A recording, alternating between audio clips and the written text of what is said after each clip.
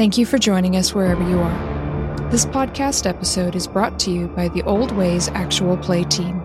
This actual play uses the 5th edition Vampire the Masquerade tabletop role-playing rules by World of Darkness.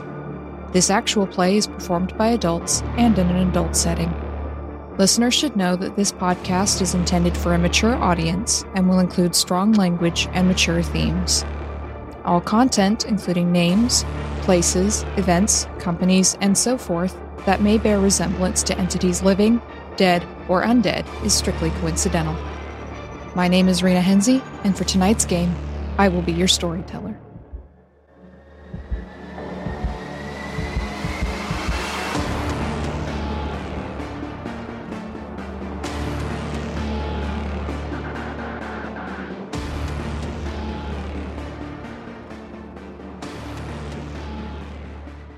Good evening, everyone, and welcome to another episode of the Old Ways podcast's Vampire the Masquerade Chronicles, Shards of San Francisco. I am your storyteller Rena, and tonight we are getting into the fallout of some very specific actions that happened last time that our coterie members may or may not have decided to get into. But before we do that, I'd like to say thank you to all of our listeners, and especially to all of our Patreon backers. We literally could not do any of this without you, and we appreciate all of your support. If you'd like to join our Patreon backers and get some special delights from our vampire crew as well, you can do so at patreon.com/theoldwayspodcast.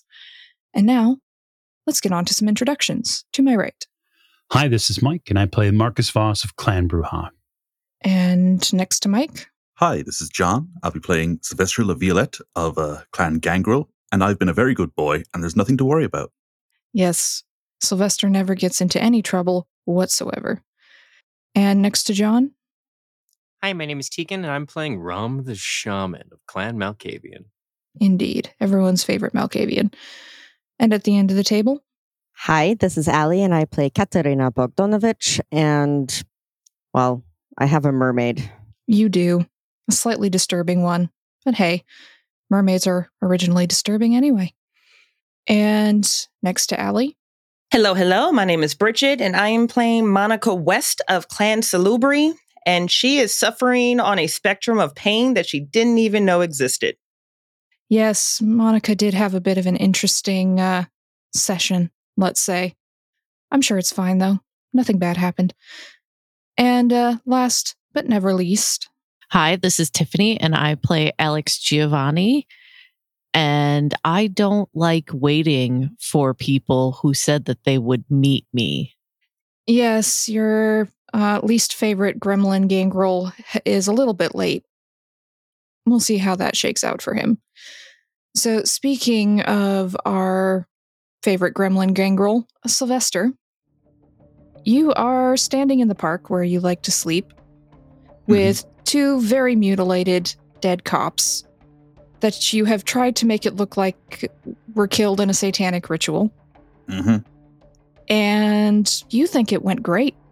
I think I really nailed this one. Mm-hmm. It looks so satanic. Come on. I painted all these little upside-down crosses with the blood. I mean, that's pretty good. And a pentagram, except you put 4 points. It's hard. On the but you know. Maths was never my strong point. You were never good at counting. And so, as you stand looking at your own handiwork in approval, you heard a throat clearing behind you, and your chief, Mariam, emerged from the shadows and is in her petite sort of form. She's about as tall as you, is just standing there next to you, shaking her head. What did I tell you, Sylvestre? And there's a pause, and it's not to break the masquerade or do anything stupid half-cocked, but in my defense, they were here when I woke up. Boss, they were right here when I woke up, so I figured they knew where I was. They'd been tracking me, and I couldn't... You couldn't just subdue them? Make it look like a random animal attack? Is that an arm? Oh, yeah. Thinking as I was of my plan for, remember I told you about it, the one where I would bait some of the hunters, and he just gestures towards, he's like, I present to you the actions of a crazed satanic killer. Now, boss, Slow blink. I think this is some of my best work. You don't think this is going to draw any attention to us? I mean, not to us. I mean, clearly a crazed Satanist did this. We have hunters in town, Sylvestre. Yeah. Yeah, we do. And the entire point was to give them a signal point. They will now focus on the park. Mariam just sort of puts one hand to her forehead in the I am surrounded by idiots sort of universal gesture. They will come here. We can't leave this, Sylvestre. We are going to have to do some cleanup, and it is going to take me some time and some favors to make this go away. Fine, so you don't like my satanic panic idea. I'll clean this up the way that I know how. I'm going to take all the bits, one by one, well, probably like a couple at a time, because it would take too long.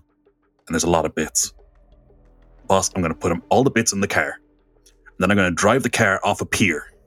And then, honestly, my hope is that the shark gangrel will take care of it. I can call in some favors there. She looks you up and down with the bloody heart stuck to your shirt and the blood all over your face. She looks at the car covered in blood. And how exactly do you expect to do that without being seen? Just kind of slow blinks. He's like, well, I'll be in the car when it goes into the bay. And I'll make sure that the bits don't float. Salt water will do the rest. She shakes her head. She looks at the car. And then she turns back to you. And she seems bigger. Just that sort of presence radiating off her. Mm-hmm. You disobeyed a direct order, Sylvestre. You put the clan in danger with hunters in town. Inshallah, it will be fine because I got here before anyone else did. But there will be consequences. Do you understand? And he just looks at the ground and kind of kicks it, but he's like, yes, boss. I got you. I'll take whatever comes my way after get this cleaned up. Yes, you will. And then she reaches out and she takes your right hand. And looking you in the eye, she breaks every finger. Slowly. Just a reminder. He just stands there and kind of just soaks it, and he's just like, mm-hmm. Now, we're going to clean this up. And she puts her fingers to her mouth and whistles, and Olive comes loping out of the trees and a couple other gangrel. You have no idea if they were listening to you getting this talking to, but they actually heard everything. It's a bit You're embarrassing. Going to gossip about it too. Oh yes. You're going to take a massive social hit. Not that you care too much, but within the clan, still, it's a problem. And between them, they start clearing up the blood, the bits, everything else. Olive climbs into the driver's seat of the car. She looks at you and she just shakes her head slowly and says, "You little motherfucker." And she starts driving the car away. And Mariam looks at you and says, "Go get cleaned up." Just takes off his shirt and throws it, like stows it into a sewer storm drain. He's just like, fucking bullshit. What was that? Nothing. Gotta go dig up a fucking hole with one hand. Well, you should have thought of that before you fucking disobeyed me. Just lopes off into the woods, just buck-ass naked except for his boots. Thankfully, there's no humans in the park at the moment. I mean, I feel like a naked guy in the woods in San Francisco is probably not that unusual. I think that's like the least weird thing I've done today. It is the least weird thing. But you lope off into the woods, going to go try and find a change of clothes. And then you remember you had to be somewhere tonight until you got distracted by the prospect of hunting. Oh boy, I've got to backtrack and get my little brick phone, turn it back on. Sylvie is looking at you judgmentally. I don't know if this one likes pigeon. Plus, Miriam broke my writing hand, so there's that. She gives you the kind of look that from a pigeon can only be, "You deserved it." She's biased. Yeah, I'm going to send a message to the contact number Alex gave me and just say, run in with hunters. Apologies for delay. So Alex, seated in Elysium after your discussions with Dawn and everything else you've done this evening, you get a message from Sylvestre, finally, about an hour after he was supposed to show up. I will message him back. Will you be gracing me with your presence this evening at all? That's the plan. Need to get new pants. Do you? Okay, I will see you soon. Just like fucking wandering around the woods looking for a spare, like, go bag that he's buried somewhere here. But like a squirrel, he's buried a lot of them in San Francisco over the past couple of years. It's also a bit hard to dig with one hand. That's why I was annoyed. Even though you heal pretty quickly compared to humans, it's not an instant heal kind of thing. You're going to need to eat later to affect it properly, and it does hurt. She definitely made her message clear. Bone marrow rubbing against outer bone really, really fucking hurts. And especially when it's your hand that you use for everything. So I just put the phone in my armpit and I walk off into the woods looking for my clothes. So Sylvestre goes off looking for his clothes, leaving Alex waiting for him at Elysium. Monika, you wake up fairly close to the end of the night, which is surprising for you. Surprising in that you wake up at the end and not at the beginning, but not surprising that it took you so long. It's actually pretty surprising she woke up at all. Yes, it is a bit surprising. Chase is seated next to you on this mattress. He looks tired. His eyes sort of flutter open at the same time yours do. There's dark circles under his eyes, including the third eye. He looks a bit drained. And Annalise is curled up on the mattress across from you, holding Annika the doll, clutching it to her chest, and she appears to still be asleep. Bridget hates her right now. Monika thinks that's adorable. Monika can't help but to nudge Chase on the shoulder and point over towards her and kind of give him this smile that's like it was totally worth it. But before she can get through that entire action, she's probably wincing in pain or like doubling over to herself, trying to reconcile where this harm is coming from. Are you hungry? I'm going to order food. Famished. And she is going to crawl, topple, worm her way to her purse where she can pull out her phone. And she's just going to send out a simple message to like all of the ghouls that are on one text thread that just says 3-piece urgent original Mackay Gardens, please. 3-piece and a biscuit. Yeah. Urgent, please. Now. So you get some very enthusiastic thumbs up responses almost immediately. And as you finish sending the text, you feel this weight on you that you didn't have before. It's not just how tired you are. It's not just knowing you'll be going back to sleep within a couple hours to try and sleep off what is essentially a hangover. It's just everything seems heavier. And Chase helps you stand up, and he puts both hands on your shoulders, and he looks deep into your third eye, and he says, "Never fucking again." All three of her eyes are going to look down, and she's just going to nod. I know. He looks back over at Annalise, and you can see just that kind of strange mix of anger, but also empathy on his face that you saw during the ritual. And he shakes his head and says, "I don't want to be around that child for a while. She's your responsibility." I know that too. Good.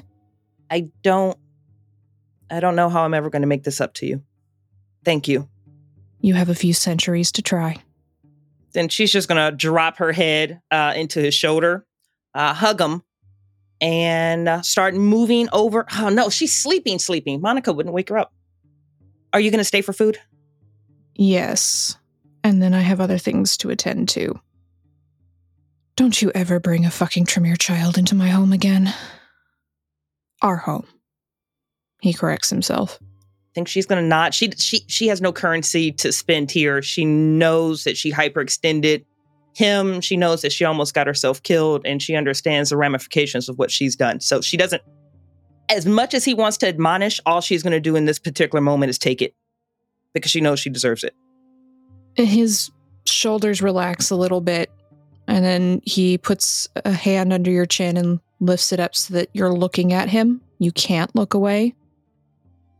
And he says, maybe next time you'll listen to me when I tell you something is too much for you. She nods.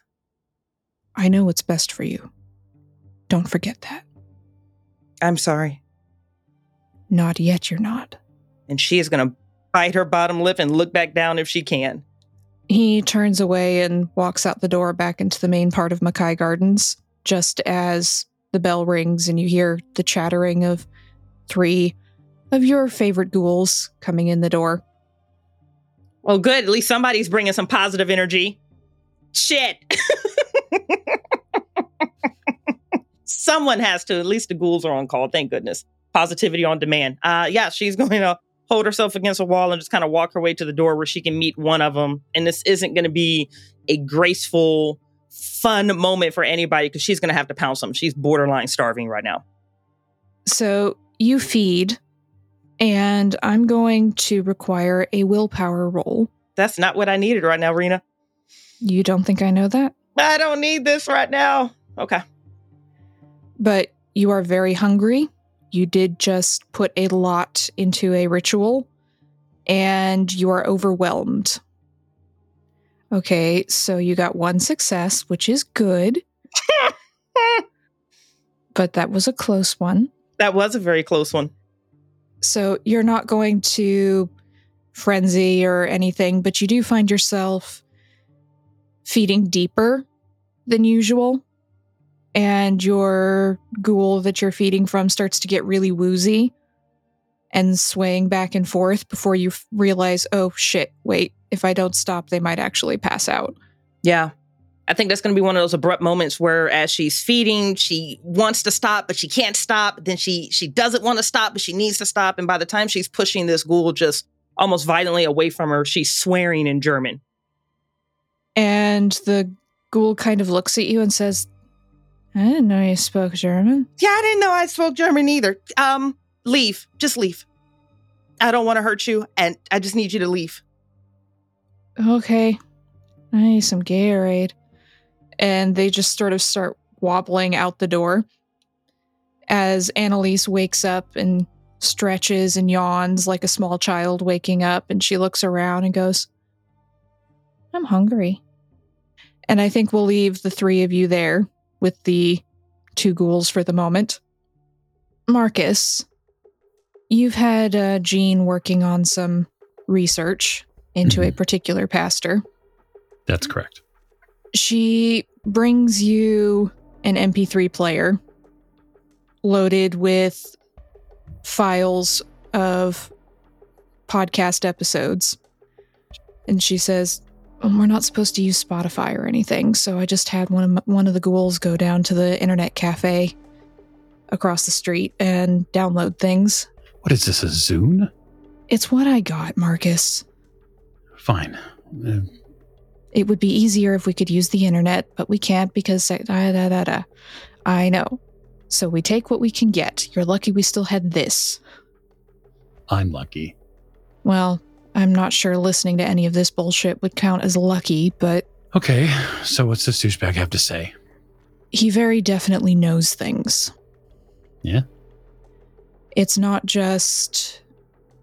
You know how false flag operations, sometimes the Ventrue in particular would plant little notions in some politicians and preachers about bad people that they need to get rid of, that kind of thing. Mm-hmm.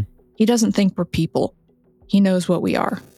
You listen to the language he uses, the Bible passages he picks out, talking about the children of Satan walking in the dark, the sin of Cain in particular. Mallet told him shit, or implanted it in his brain, I don't know. But he knows.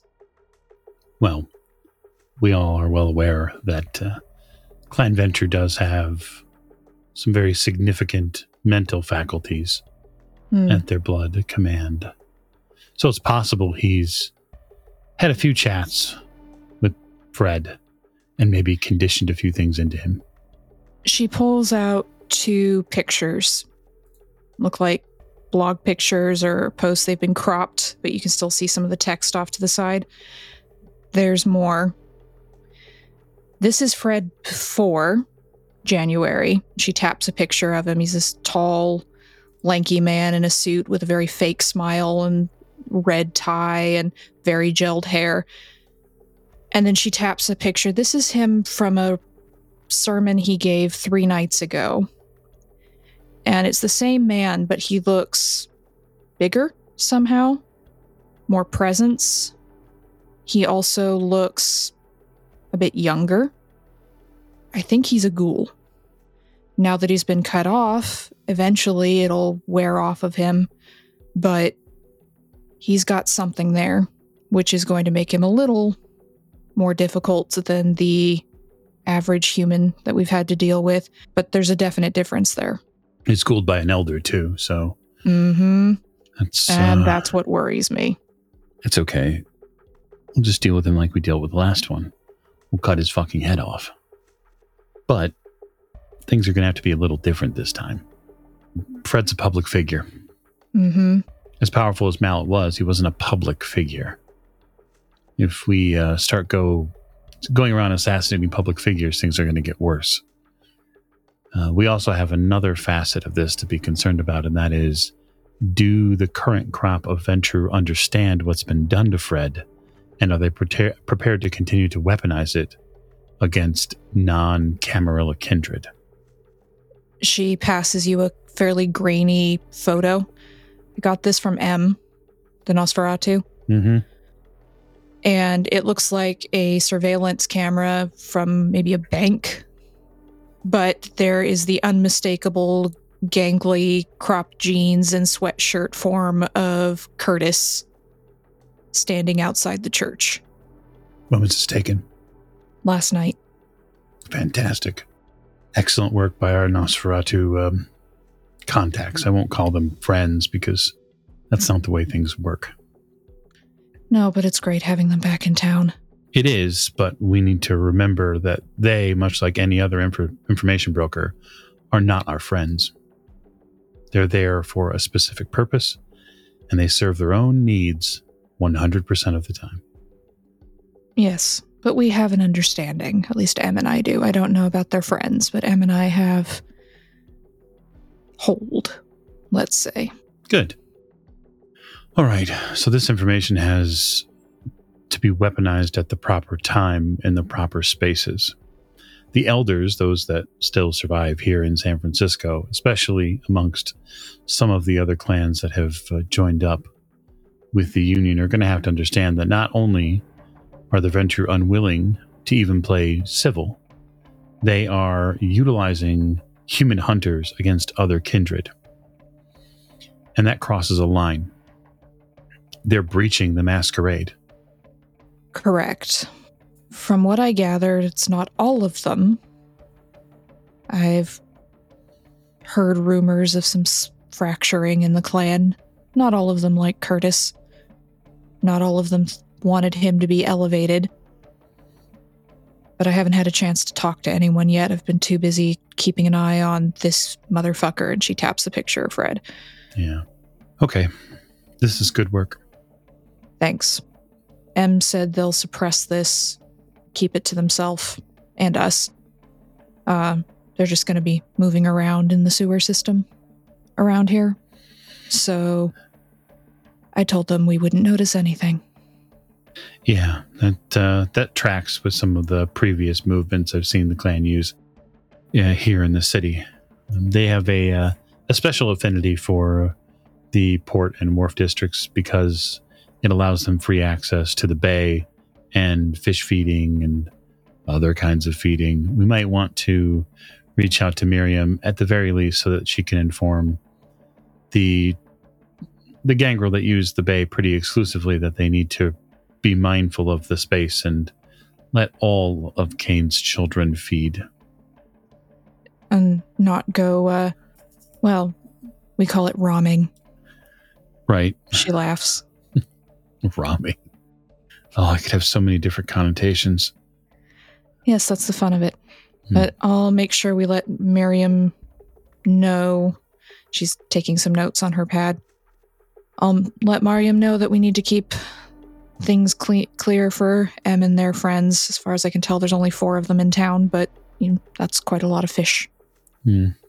Yes. And we need to play this a couple of different ways. So my guess is with us having to play this fairly quiet with Fred, we could play it in a little bit more open of a context when it comes to the Ventrue. They're patently breaking the agreed upon rules of their own sect. And they're doing so in the hopes of squashing the Union, which in some cases I could see the White Tower allowing, but they're pretty staunch on good old rule number 1. At least there's one thing we can agree on. And she smiles a little bit and says, I don't know if you know Zhubin, one of our kids at the party house. He says he has an inkling to get some religion. Okay. That's fair. He needs to be aware that he's going to be walking into a veritable lion's den, especially if Fred is burning both candles at the end by both being a ghoul and working with hunters. Because once he comes unraveled, which will happen, and he seeks blood, those hunters will kill him anyway. We know, but he's very keen. We've all been through situations with hunters, Marcus, the whole house. That's why we stick so tightly together. And we want to stop it. And Zhubin feels that he can use his skills in a more personal way. But only if you allow it.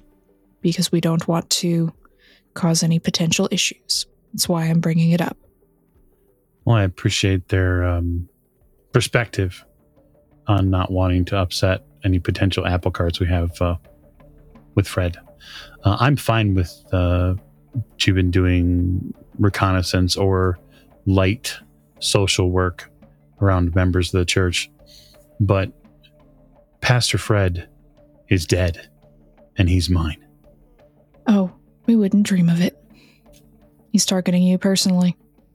We know how that goes. There's an old saying. Most people test the strength of Clan Bruja once. Well, I will keep you appraised. Wonderful. I'm going to stop down to Elysium at some point. I need to speak with a few people with the ramifications going on. Elysium's been hopping ever since the night with you and Sir Roger declaring a union. And Sebastian's quite happy about it, so I'm sure he'll be happy to see you. He certainly likes it better than the time of the cursed blood. Yes, well, I hope we all get past that at some point. It's not over yet. I know. She shakes her head. Well, I've got work to do. I need to go keep an eye on tonight's security camera. Let me know if you need anything. You got it. She does that sort of 2-fingered tap to the head and salute. And she ambles off. I go get dressed in a regular old evening Marcus wear. Probably something fairly street level. Nothing flashy. And I'll let Katerina know that I'm going to go to Elysium to do some politicking. So, Katerina, you have been fairly busy tonight between working things at the clinic and then making sure Sophie is behaving. Yeah, we're going to continue that streak. Yes, I would assume so. Sophie is almost at the point of a full bonding to you. You know, it'll probably take one more feeding, perhaps on the next night. But she is slowly losing her mind. She's babbling something in French, and since you don't speak French, you don't quite know what she's saying, but it's not the invective she usually spews at you, as Marcus comes in to tell you he's going to Elysium. Understood. Have a good time. I will. Don't have too much fun here. Oh, but Marcus, that is no fun. Do I have to behave? I sort of change my body position and I create a V so that way, the mermaid in the room can maybe hear us a little less. And I say, how far are you actually planning on taking this? Oh, she's mine forever. No, I understand, but she's immortal and she's only going to put up with it mentally for so long. Yes, that's the point. I'm going to break her. Back and sort of from bow a little bit and say, she looks pretty well broken. Not yet. I guess we'll see. Have a good time at Elysium. I will. I will lean in and give her a kiss and then leave. So Marcus leaves for Elysium, and Katerina, you get a text on your Nokia phone. And it's from Jane. We're having a bit of a problem with one of the patients. I know you just left a little bit ago, but do you think you could come back? And I'll just stare at that text message. Because there's a particular issue, right? I haven't really left Sophie alone. Like, since I started this whole process, her alone time has basically been pretty minimal. She's still babbling in French. Yeah, that's probably fine. I'm gonna chain her to the chair just to be safe. I'm gonna close the office door, and I'm going to hastily write just a sign that says "Do not disturb," so nobody goes in there. And I will ask one of the many people who is willing to drive me to take me to the clinic. And while I'm in the car, I'll just text Jane that I'm on my way. By the time you finish typing out the text to Jane, you're pretty much there. So you get off at the clinic and you move through the front. It's quiet, even though it's a 24-hour clinic. There's no one in this evening, which is a good thing. But, Chad waves at you from the front desk with his big himbo smile. And you move on to the back part of the clinic. And once you go through the sound dampening doors, you hear the screaming. And Jane is standing there, shaking her head, hands on her hips. She's wearing scrubs this evening, which you've never seen her in before. Her hair is pulled back. She's wearing a hairnet. One of your patients just started screaming and thrashing and babbling something in Russian. I don't speak Russian. Do you speak Russian? Not fluently. I don't know anyone else who does. Vlad speaks Polish. And they're fairly close, but there's still a lot of mix-ups in there. Yes, and I have a conversational version, but it's not perfect translation at this point. It's been a very long time since I was in Russia. Well, maybe you can pick out some words or something, but it was creepy. They were just laying there, passed out with the IVs, normal procedure around here. And then they just started thrashing and screaming. Did we try sedation? Yes, it didn't work. Understood. And she narrows her eyes and says, I'm on the verge of ripping out some vocal cords. Personally. Don't like the noise. Give me a few minutes, and if things do not work, well, I will leave you to your own devices. All right, just weird. Glad we don't have the Tremere kid around anymore. I'd think it was him meddling.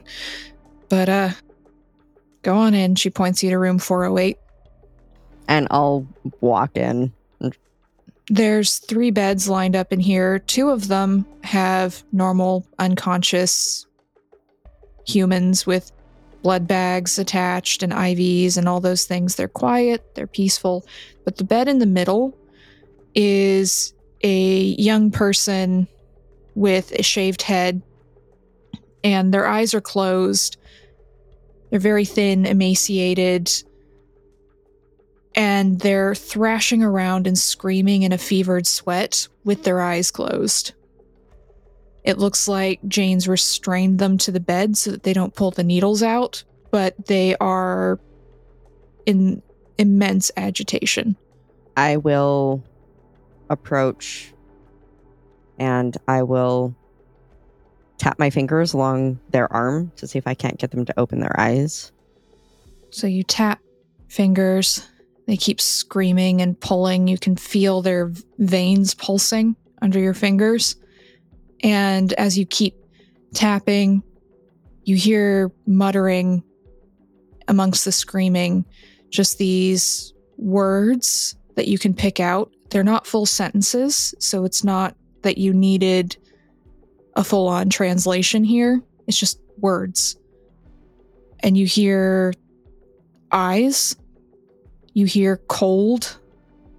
You think you hear the phrase in the dark. And you hear burning. And it's just these few words and that one phrase scattered throughout the screams. Does he ever open his eyes? After a few moments of you just sort of tapping and pushing a little bit, the eyes flash open and they're wide and they don't appear to be seeing you. I'll grab his head and move it so that he's looking at me and see if I can't use awe to just kind of get him into a space where I can quiet him down a little bit. If you want him to notice you, you're going to have to remove the IV with the sedative to let him kind of wake up, because he doesn't appear to be seeing anything. It's just a reflex that his eyes opened. That's fine. Okay. If the sedative's not working anyway, might as well remove it. So you remove the sedative, give it a moment, tap his face, and the eyes flutter. And he's still screaming. But as you turn on your awe, the screams get quieter, the eyes get wider, and the screams get quieter. And then you just start shaking. Almost like going into withdrawal, those kinds of shaking convulsions. But you know that all of your patients are clean. That's the difference with this clinic, right? Is you're not taking in addicts. These patients are clean, but he's shaking as if he's coming off of something. And you just hear him muttering, "The eyes, the dark, the eyes, the dark," in Russian over and over. And I'll try in English first. What eyes? Cold. So cold. In the dark. She looks at you and you cannot look away. Can you describe her for me? So cold. It hurt. It hurt. What hurt? The look. Like seeing everything. And he starts shaking again. Cold like iron. Do you know if she is waiting for something? There was fire. She was in fire. And where were you? Under tree. Across street. I saw she come out of fire. And the eyes were so cold. And what tree were you under? This in park. Had nowhere to go. I saw. And they say I did not see, but I saw. And his eyes are fluttering again as if he's starting to fall back into some kind of unconsciousness. And you see his eyes starting to roll back in his head. And I'll look at Jane. At least he's not fucking screaming anymore. go ahead and put the IV back in. Let's see if we can't get him to stay quiet. She puts the IV back in. She's muttering to herself. Did not sign up for this. Does it knock him out? It does. He goes completely quiet now.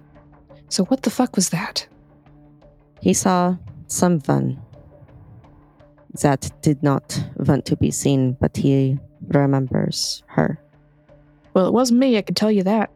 Well, I got a general location of where he was, and I will probably look around tomorrow night.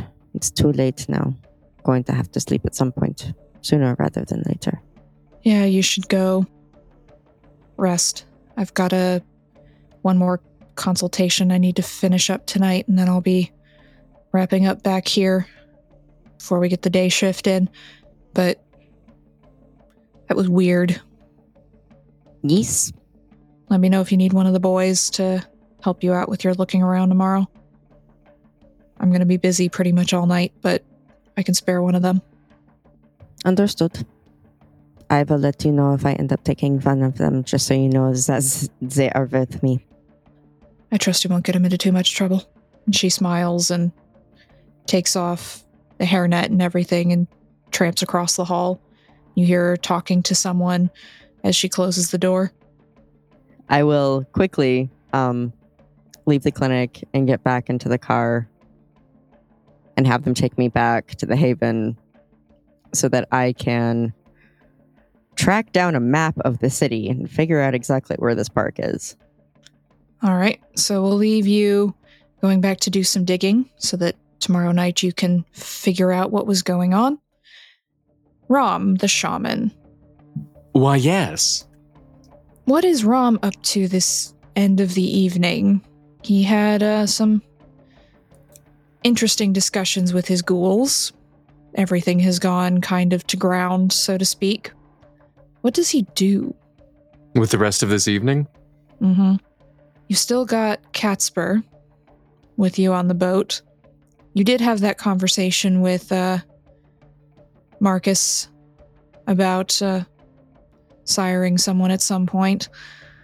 Should I just get like should I just get like a glass of wine and just sire Casper right now? I thought I had to fill out paperwork or forms. I don't know. What does Rom want to do? Rom's got a lot of pins in the air. Rom does have a lot of pins in the air. No, Rom's trying to figure out how this new political system is supposed to work and operate in San Francisco and what his role in it is. He's trying to figure out how to move forward with his personal goals. Namely, as you said, making another one of him. So Rom's got a lot on his mind between everything going on with the hunters in town, which makes him understandably anxious. All the ghouls he has to feed, which makes him tired and hungry all the time. And when does he sire a child? Does he kind of technically have permission? Does he not need permission anymore? And is this utopian, in your mind, dream of a vampire union in San Francisco actually going to work? It's been a very confusing couple of weeks for Rom. I mean, it gives Rom anxiety because he's like, I don't know where we stand. I don't know what the right process is to do. And Rom likes process. Rom absolutely desires process. But now it's his clan whip, who's his clan whip again. So there's that power dynamic that's back. And there's Marcus on the council. And some other third person that doesn't matter to Rom at all. Even though she's the one keeping the shark gangrel in line so you can go around in your boat without worrying about being circled by tiger sharks. And one other person that matters to Rom greatly and is very dear and close in their heart at all times. That's what I thought. Look, we've run the people to ground. We've cleared out the boat. Mm-hmm. You did have a nice, fun, light torture session. And then a snack. We did. I'm going to text Jane and say I'm going to Elysium. She just texts back, party. Do you want to come with? Got a consultation, but if it finishes in early, then I'll show up. But, drinks are on you.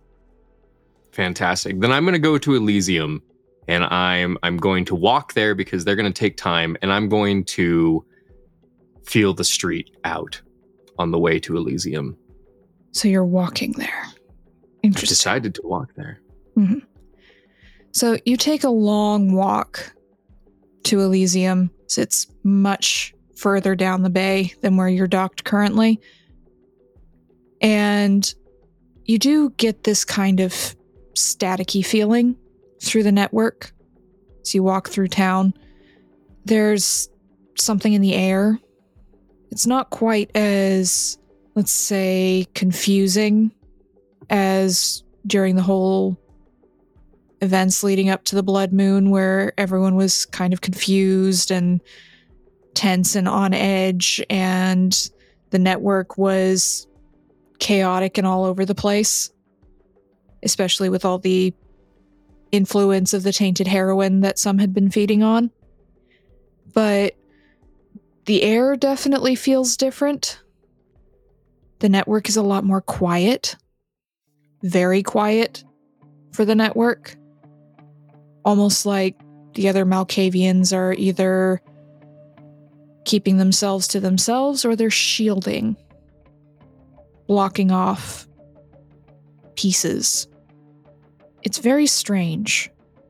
It's not necessarily a feeling you like because you feel kind of disconnected. Rom does hate feeling disconnected.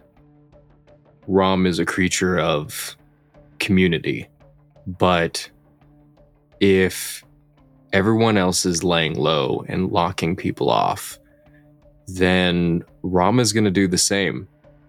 Throw up some mental wards and some invisible brick walls just to stay safe. So you put up some walls, and I'd like you to give me a wits awareness roll.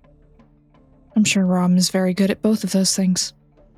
Here's the deal. I've rolled a 1, a 6, a 10, and another 1, but it's a bad one. You didn't roll a 1 on your hunger die, so that's fine. You got 2 successes, so that's okay. Not the best, but it's okay. So you put up your walls, and as you do, you kind of get this feeling someone is aware of you. It's almost like when you were a human and you were walking home in the dark, and sometimes you'd feel someone maybe watching you from a side alley, sizing you up as a target, and then most of the time deciding to leave you alone. But it's kind of that feeling raising the hairs on the back of your neck. Okay, in that case, I want to try to sense if there's anybody in near me. If there is anybody physically close. I can feel them mentally close, but I want to try to sense anybody that might be following me. So can I use heightened senses for that? I think so. Those are what they're there for. Make it easier for you to pick up on things. So with your heightened senses activated, as you're just sort of looking around without physically looking, because you don't want to alert anyone that you might know that they're there. There is someone in a building to your right. You can feel it. There's someone standing at a window. And it's another vampire. You don't know who. You don't know why. But you feel that kind of sense rolling off of them. And then as soon as you sort of ping their location, they're gone. Sneaky bastards. Yes. Okay. So they're vampire, not human. So possibly not hunters. You know what? Rom wants to chase this down. Maybe he'll miss his date with Jane, but I'm gonna try to get into the building and I'm gonna try to sense out where this person is. I don't like being watched. I'm taking control of this situation. I'm going to follow this person. I'm going to try to find them. Because Rom going off on his own doing things is always going to work out so very well. Maybe, now you're just making me go, maybe I should tell Jane. Yeah, nobody knows where you are. You're in an unfamiliar street. You're being watched by someone, and you're just going to go off chasing them with nobody knowing what's going on. That's going to work out great for you. But it's also very in character. It is very in character. Also, as your storyteller, I will remind you, you've only got a few hours till sunrise. So whatever chasing you're going to do, you're not going to have a whole lot of time to do it in. Well, then yeah, I'm just going to see if I can get an immediate, if I enter this building and I run up flights of stairs, if I feel it out, has this person been completely gone? I'm moving quickly. I'm moving not inhumanly quickly, but I want an answer. Okay. So you turn towards this building and fairly heedlessly, because that is you, go up to the door, and it's an apartment building, one of those high rises, older. Looks like it hasn't been updated probably in about 80 years. But it's about 6 stories, and there's no doorman or anything. It's not that kind of place. But you can try to pick the lock if you want to get into the main building. Or are you just going to climb up outside the building and potentially get shot? What's the kind of lock? And we're talking about that lock to the outside of the building? Yes. It's an apartment building. You need to have a key to get in the main door. You don't need to have a key to get in the main door. You need a key to get in the main door and not look suspicious. So what are you doing? It's pretty late at night, right? It's an older building, so it's not alarmed. Okay, are you breaking and entering? I'm breaking and entering. Oh my god. Okay. I'm going to use enough vampiric strength to just force the door open. Okay, give me strength larceny. Strength larceny? These aren't skills that I just have. You're the one who's using them, so you have 2 in strength and none in larceny, so good luck. That is not a good roll. That is a 1 and a 2. God, I need to do a push-up. I don't think that will help, but okay, so you try to break open the door, and it's reinforced or something. Maybe there's bar behind it, or maybe it's one of those super reinforced doors because of all the crime in this part of town. And that maybe they were specifically trying to prevent people from breaking and entering into this apartment building. But or maybe twinks just make terrible detectives. There is also that. So you're trying to break into this door, and because you rolled a 1, I'm going to do this. You're so focused on it and you've got your walls up in the network that it's a bit of a surprise to you when you hear a "Hello, Rom" in your ear. What kind of hello, Rom? And then everything kind of goes black. Terrible life choices. As your brain kind of just sends out massive static and everything moves. So let's have a look in at Elysium. So Marcus, you arrive at Elysium around the same time as one Sylvestre finally has found clothes, ? 1 pair of low-rise jeans. Oh, wow. Did you get some new pants? Yeah. They're a bit of a tight fit, but, they were... Look, I buried these in a plastic bag in the park back in... And he's just staring. He's like, I don't remember when. But I did find the tree I buried them under. And yeah, well, look, I had to get rid of my old clothes. Those hunters happened, and don't need to worry about that anymore. Good. Oh, good. Okay, well, best of luck. Hopefully you're feeling okay after dealing with him. He looks down at his hand and he's like, I feel great. I feel fantastic, actually. And he just smiles, that really wide predator smile of, actually, that was totally fucking worth it. I have no regrets. Yes, a smile I know well. So, yeah, I'll head to the bar and then scope the place and see who's here. You head over to the bar. Sylvestre, you see Alex sitting in a corner, looking aloof and bored, as per usual. Yeah, I go straight over to them, and I just hold up my broken hand in apology, and I'm like, I'm very sorry. Yeah, the fingers are kind of flopping. Yeah, and they're all at weird angles now. And he's just like, I'm very sorry. I hope this makes up for wasting your time. But things got a bit messy. Sorry about that. He just does the Riker sit down across from them, which is... I don't think Alex could have any more disdain for him right now. Like, it's all over their face. He's just like, yeah, sorry about that. And you just see him like trying to realign the brakes in his fingers. He's like, now, you had a proposition for me, yeah, bud?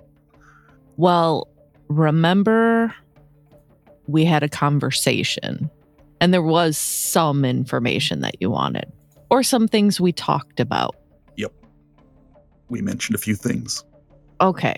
Specifically things that weren't in our mutual interest, as well as mutual interest. Yes, correct. The one I'm still working on. But I did, however, take a visit to go see Dawn, who is a Ventrue, but not a terrible one. I know. But it's about as good as you're going to get. You take what you get with the Ventrue. If they're halfway reasonable, then that's good enough. So we made a deal so that the rest of the Ventrue that matter don't get their panties in a twist. She said, you have free reign to get rid of Curtis. However, the Childer, she wants to take care of herself. Oh, something personal. I get it. All right, deal. I will take care of this Curtis guy. And you get me what you can about that person I mentioned. Yeah, our mutual... Well, my go-between has been a little busy. I may not see her till tomorrow, but I will ask. He just stands up and he's just like, that's perfect. Do you want me to do this a specific way or do you want me to just do it? Whatever makes you happy.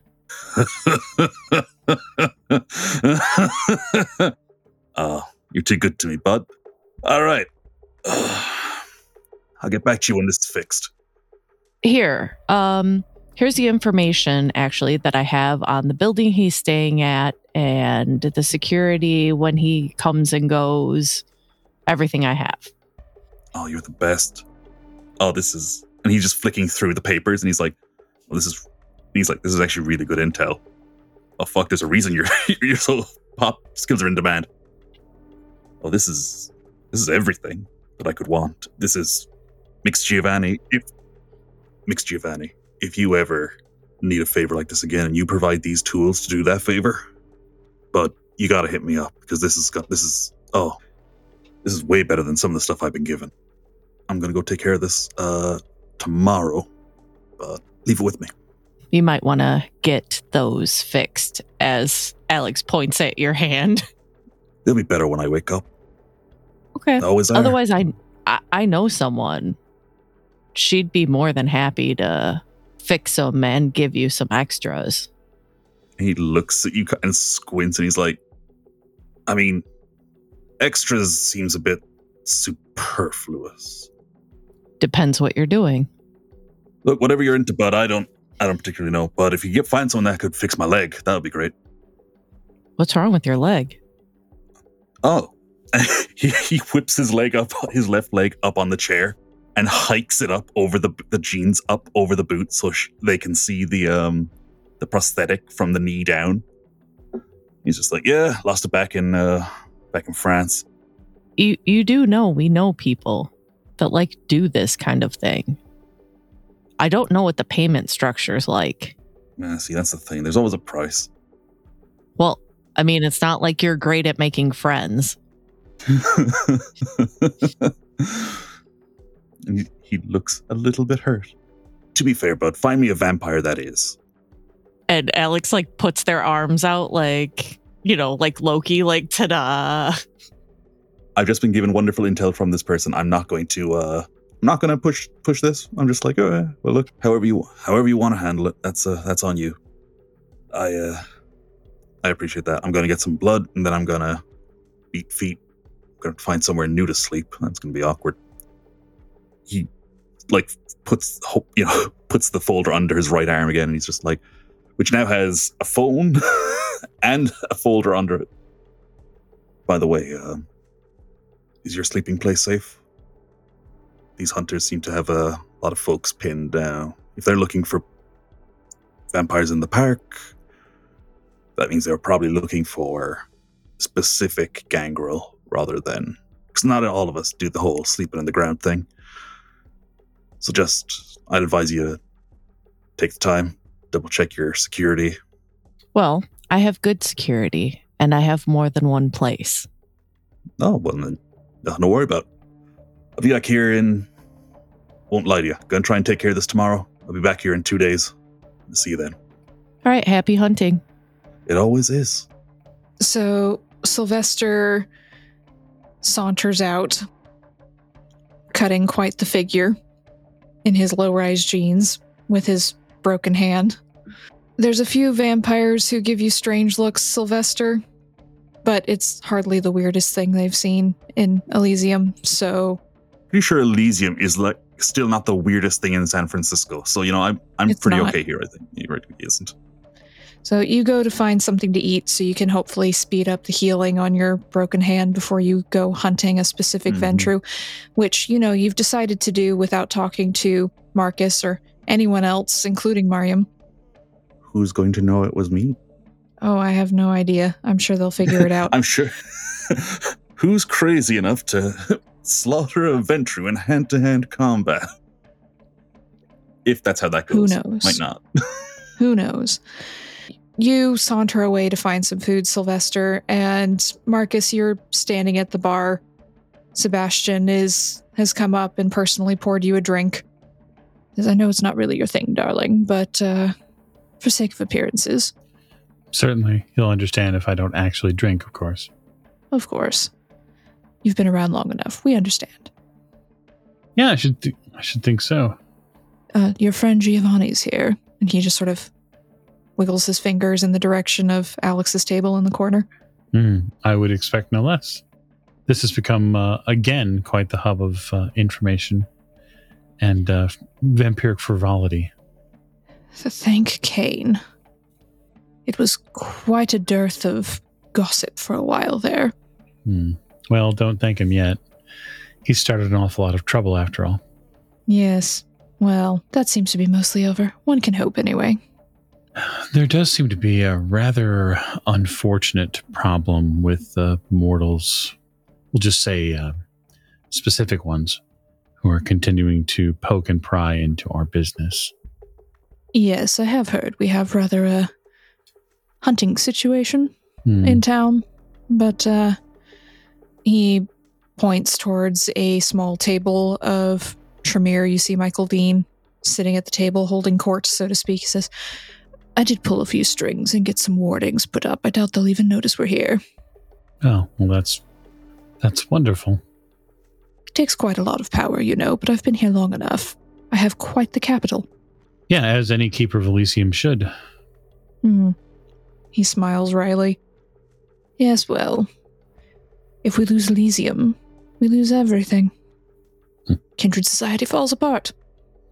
Well, I'm going to go speak with the talk of the town. I'll be back. Don't take too long, darling. He blows you a kiss. I shake my head and walk towards the table which holds one Alex Giovanni. Marcus. Alex, how's the night faring for you? Tedious. Smells like gangrel here. Indeed. He came in with no shirt. Oh no, I saw.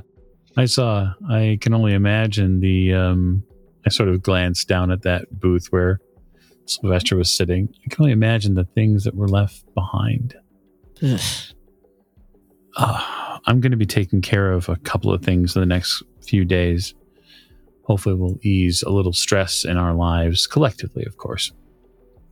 With the situation with the child, are you aware of any sort of decision that Monika may have made about what's going to be done with Annalise? I think she was trying to fix her.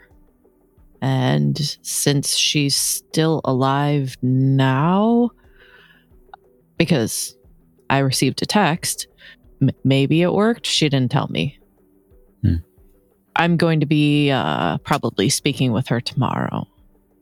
I'll be very interested to see if the fix worked. I don't know how that works. Neither do I. There's a lot we don't know about them. And if it does, it kind of gives me a little hope. Hope? Well, for others that have need of being fixed. Hope's a good thing to have.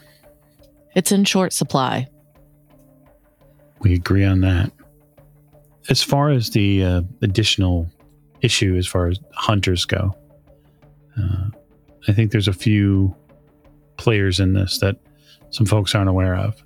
There may be some double dealing going on still. Really? Yeah, I have some information that could be useful in the right hands. Okay. I don't think Clan Ventrue's hands are clean in this regard anymore. Okay. Not surprised. You do know that we kind of have an ally in one particular venture, right? I understand that there are divisions in the clan, but I would ask you to define first who you mean by we. Anybody who wants a venture that's easier to deal with. Okay, fair enough. Yeah, clearly, the tech bro that they put in charge is not the best for many of us. No, but they don't want them either. Oh? Well, that is at least fortuitous for us, provided that they're willing to act on it. Oh, they are. Interesting. All right. I lean in just a little bit and say we probably have a handful of hunters left. That's still more than I would have thought. Which is why I'm telling you. I appreciate that. Some of them, at least one of them, is likely actually powerful. Yes, the woman with the long dark hair. Mm-hmm. She's trouble. I think she's the only one that actually is one. I think the rest are cannon fodder, a distraction. I mean, that's the way I would do it anyways. We're going to continue to root out the ones who are not. See what kind of mistakes the one who is makes. Indeed. To draw her out. Yep. I tap on the the backrest of the booth or the chair that is there and say, enjoy the rest of your night. Let me know if I need to know anything, and I'll continue to do the same. Oh, you might want to know that there will be a death tomorrow, but it won't be anybody we'll miss. The people I would miss is a fairly short list. Exactly. This one, you might even throw a party and have cake. cake. I do miss cake. So we'll leave Marcus making the rounds at Elysium, picking up whatever gossip he does for the rest of the evening, and change cameras over to Monika. Monika, you feel a little bit better now that you fed. Annalise has eaten. And Chase has left. You don't know where he's gone, but he's not much in the habit of telling you where he goes anyway. And she's not in the habit of asking questions. No, funny that. And Annalise tugs on your hand as you're just sort of staring out the window, and she leans in and says, "Can we go out?"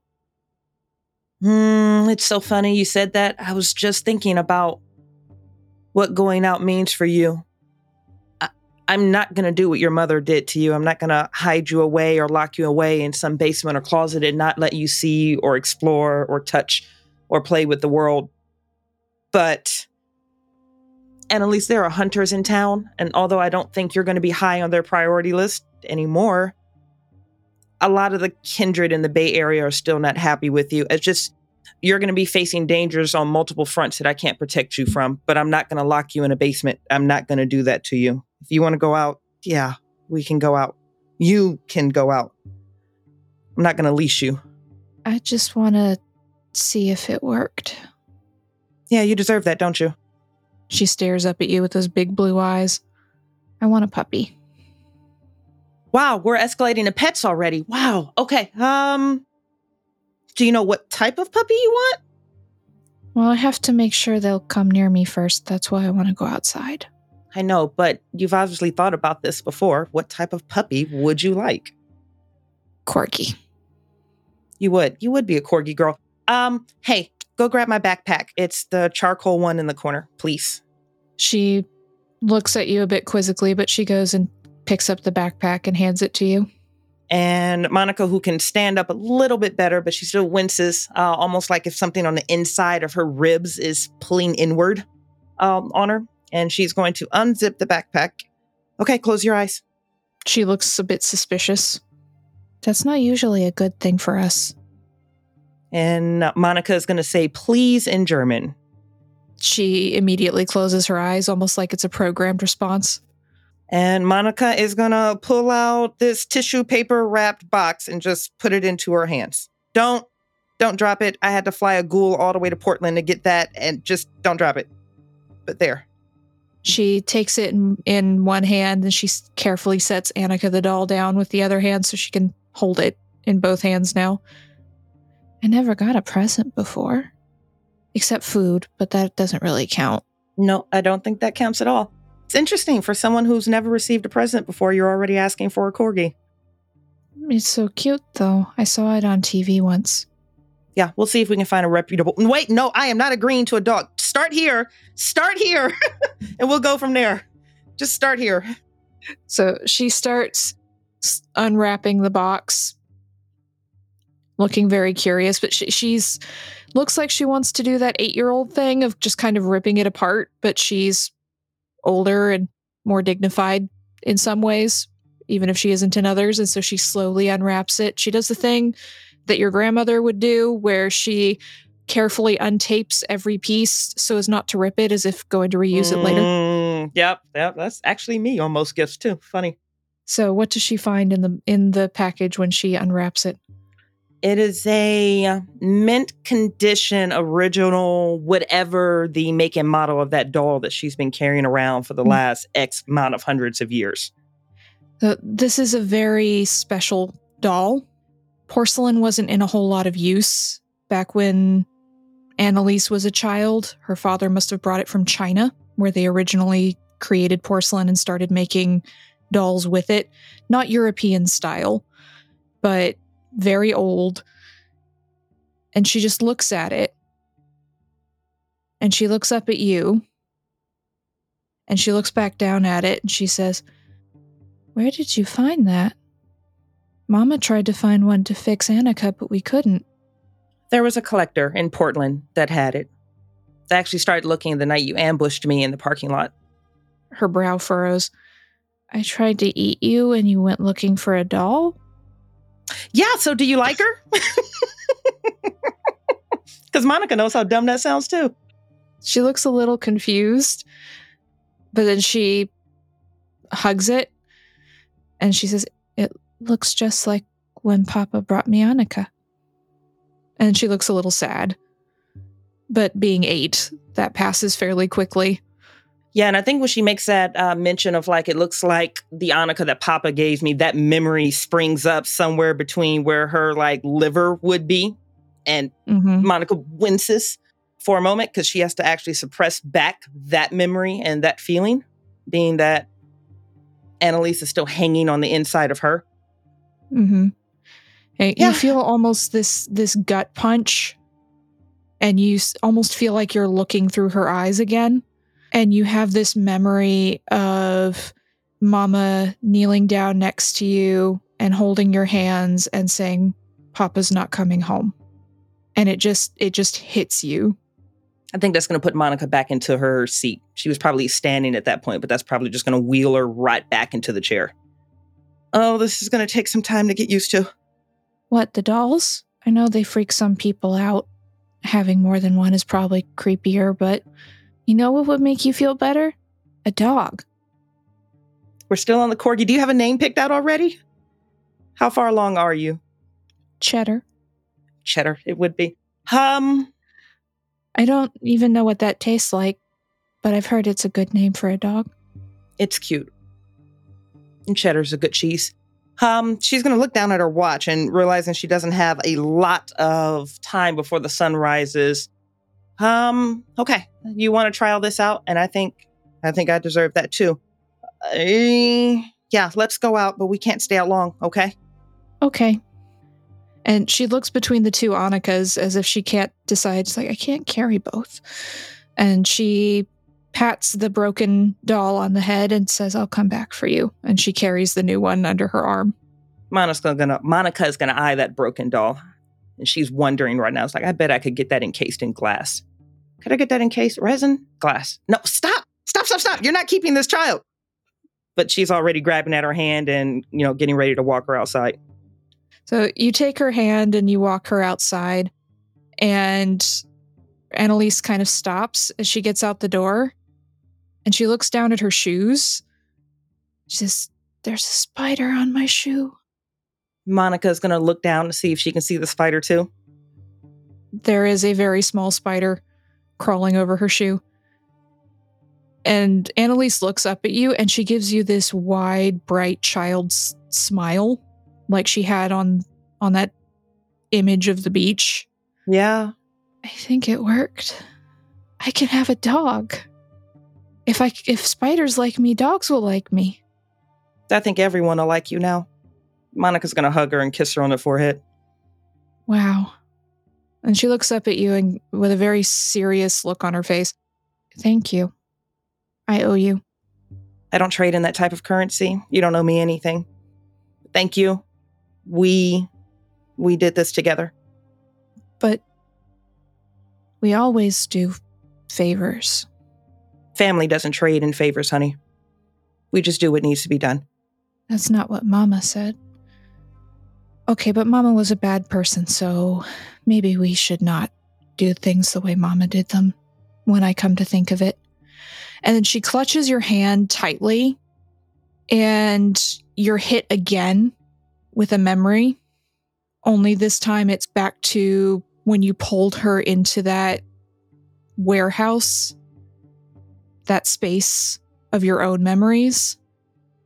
And you're hit with her awareness of what had happened. Ouch. That not just your recollection of hiding there with the bodies and the fear, but her understanding of it when you pulled her into that memory with you. And that childlike fear and terror and sudden understanding of a world that she was never exposed to before. I think that's going to be one of the ones that takes like just the strength out of her knees. So she's probably going to wind up falling down onto her hips, onto the ground. And I think she's just going to have to try to breathe her way through this particular memory. It probably looks like she's in labor right now with the effort that it's taking and the guilt that she's riding through. She thought she was doing well with this particular memory recall, but Annalise didn't. And the most Monika can think in this moment is Chase was right. I wasn't ready. Annalise looks at you, and she doesn't quite understand, right? You took that. And Monika would never tell her. You took those emotions, you took that kind of heaviness from her when things went wrong. And she's just looking at you like, are you still tired? I'm sorry. Yeah, just a bit. I'll be better tomorrow. Here, sit down with me. Okay. And she sits down and she holds the doll and she looks up at the sky. It's getting fairly close to time when you'll need to go to bed. But she picks up the spider that's crawling across her shoe and she lets it crawl around her hand and she just kind of looks at it and lets it crawl all over her. And she smiles. And then she looks at you and says, I can make you feel better for a little bit. Well, Annalise is playing Spiders Like Me now. Monika would have pulled out her phone and just hit Google very quickly and just typed in corgi and gone to the images page and was getting ready just to hand her the phone.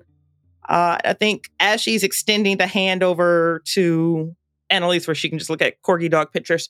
What do you mean? I might be 8, but I still know things. I learned a lot of stuff. I can make your mind feel a little better. Let's see how I feel tomorrow, and then we can discuss further, okay? Okay. And she looks at the pictures of the corgis and just starts getting really excited. Like that childlike kind of emotion that you haven't seen from her before, which is a good sign. Oh, it's an amazing sign. As she hands you back the phone and points to one, you get a little text notification over the pictures from Malarkey, and it just says, "You up?" And that is where we will end this episode. So thank you all for joining us for this interesting evening of events in San Francisco. We'll see what happens with our coterie and the hunters and one Pastor Fred Easton next time. Thank you and good night.